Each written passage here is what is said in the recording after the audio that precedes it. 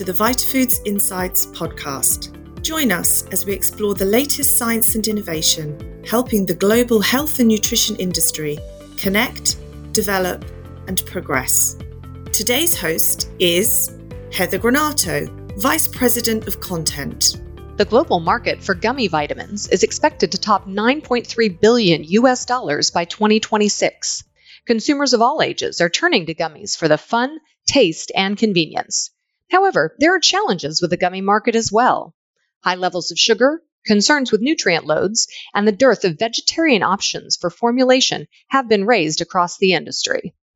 Fortunately, innovative companies are taking on the challenge, hoping to meet consumers where they are with great-tasting products that also deliver on the values side. One such firm is Nutriburst, which was launched in 2021 to offer a range of unique, vegan, sugar-free gummies to the UK market. The tailored product range includes Health and Vitality Multivitamin, Energy with Vitamin C, Healthy Muscles and Bones with Calcium and Vitamin D, Prenatal Health with added folic acid, and Hair, Skin, and Nails. The products are gluten-free and halal, made using only natural fruit flavors, and delivered in fully recyclable packaging. Nutriburst was founded by Simran Kanwar, part of the renowned Kanwar family, which owns and runs multiple companies, including multi-billion-dollar Apollo Tires. Simran is a successful entrepreneur involved in several ventures across the spectrum, including healthcare, wellness, and design, which are all close to her heart. Simran and I connected to chat through the Nutriburst launch and her desire to help consumers #burst through life. Simran, thank you so much for joining me. Thank you so much for having me, Heather. Let's start at the beginning. Give me a little bit of background about your path to Nutriburst. I was looking to supplement the nutrition of my family, and no one really likes the idea of having lots and lots of pills. Pill fatigue is a thing. Gummy vitamins were a great format. They were full of sugar and gelatin and everything. So we sort of honed in on, listen, we need to get sorted with gummies that are sugar-free and preferably vegan, minus the gelatin. That's how it started. So how long was your path to market from this ideation to your product launch? It took me about 2 years to build the business and to build a team who was then able to do the R&D and speak to various manufacturers and get the product ready and good to go. So 2021, what were some of the challenges or even opportunities, I guess, of launching during a pandemic? The traditional channels of sale were not open. But in a way, we were just starting out. So, we were able to carve our path better perhaps with online retail. We had to find different ways to do our sampling get in partnerships with companies like Degusta and Tastily, and so they can delight their customers who can then get introduced to us. The challenges really were not so much of a challenge. They were okay. It was reality for us because we started that way. Well, certainly we saw a lot of interest in nutrition during the pandemic and the move to online. So that positioning, quite helpful. So tell me about that foundational value proposition, vegan, sugar-free gummies, and why you saw this market need. It came to that, look, let's try and develop the best version of vitamins that we can. So we are constantly striving to put together things with the right kind of vitamin, with the right amount. It is difficult because of the taste and so on. Sometimes when you have a high dose of vitamin, it may not taste that great. But somehow we've managed to kind of do it. So I think the whole challenge is that it's a gummy. It's without sugar. It's without gelatin. And it has vitamins in there. So there you go with taste. But we managed to kind of get this right somehow, which is fine. We're quite happy with the way things are. And I think we're also known well for our taste. Well, and certainly you mentioned some of these product development challenges, things like taste, as well as nutrient payload or the bioavailability, selecting that right nutrient form. How did your team confront that? We had to contract manufacturers, push them quite a bit to try a little bit harder, see how to put it together because we don't have anything in a way holding the gummy together material-wise. So it has to be dealt with in processes. But I think, the team has been able to deal very well with improving what it is that we have in our vitamins. For example, we recently launched our turmeric gummies. When we first started with manufacture, the only thing available anywhere in the world was a 75 microgram turmeric gummy. Whereas we were able to bring it up to 400 micrograms per gummy. And that also with, 95% live curcumin, not just turmeric powder. We were able to do it, but I think you just have to keep at it. Well, you're getting innovative and meeting the market needs. Yes, I think so. I hope so. I think that people are now conscious about things like sugar and certainly about nutrition and immunity and things like that.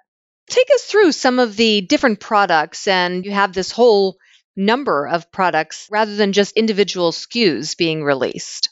Some vitamins are best if taken in combination with another, with the way they make each one gets the other one absorbed better. For example, vitamin D and calcium, we are now upgrading that to vitamin D, K2 and calcium because it helps with the absorbency and bioavailability of the whole product. So we are constantly on it and keep trying to make it better. The next one be better than the last one, until we can keep doing this. That's exciting to hear that your team is doing that kind of innovation so soon after an initial product launch and really relying on the science to drive innovation. That team, a hardworking bunch, and we know how to push the manufacturers as well. So how many product SKUs do you currently offer? We currently have 6 SKUs. We wanted to launch with a robust product line. There isn't a requirement for just one vitamin or one nutrient. We need quite a lot of stuff to keep everything at its best. And therefore, we wanted to launch with everything because we know certainly things like vitamin D and C and a good multivitamin with zinc and so on is essential during the pandemic because that is, I'm sure most people would know by now, those 3 vitamins specifically help you fight the virus. Having a good immunity at this point, it's never been more important than now. Foundational nutrition, of course. So how about your plans for expansion? We've already got this additional turmeric product, so other product offerings and maybe geographic offerings. Geographically, we have also launched in Germany and in India and with other locations. So we are spreading ourselves and we're always in development mode. For example, we are trying now to do a sugar-free ashwagandha, which is quite difficult to do, or a sugar-free apple cider vinegar, because a lot of these contain their own sugar. So the processes need to be really manned very carefully. So fiber and omega-3, do an omega-3 that's vegan, so without any fish oil. A vegan omega-3 gummy that tastes great. That's innovation. I hope so. It should be good when it's out. So, any takeaway lessons that you might share with other entrepreneurs or product formulators across the broader nutraceutical market? If you believe that something is required, you ought to be pushing your manufacturers. Don't take no for an answer because I know now with experience that these things usually are possible, provided you continue to push and make sure that you get exactly what you're looking for. Don't settle for something. Wait till you get the best one, but push till it turns out just right. That's excellent. I'm sure you have some strong partnerships with your manufacturing partners and the suppliers that you're working with to really meet those high standards.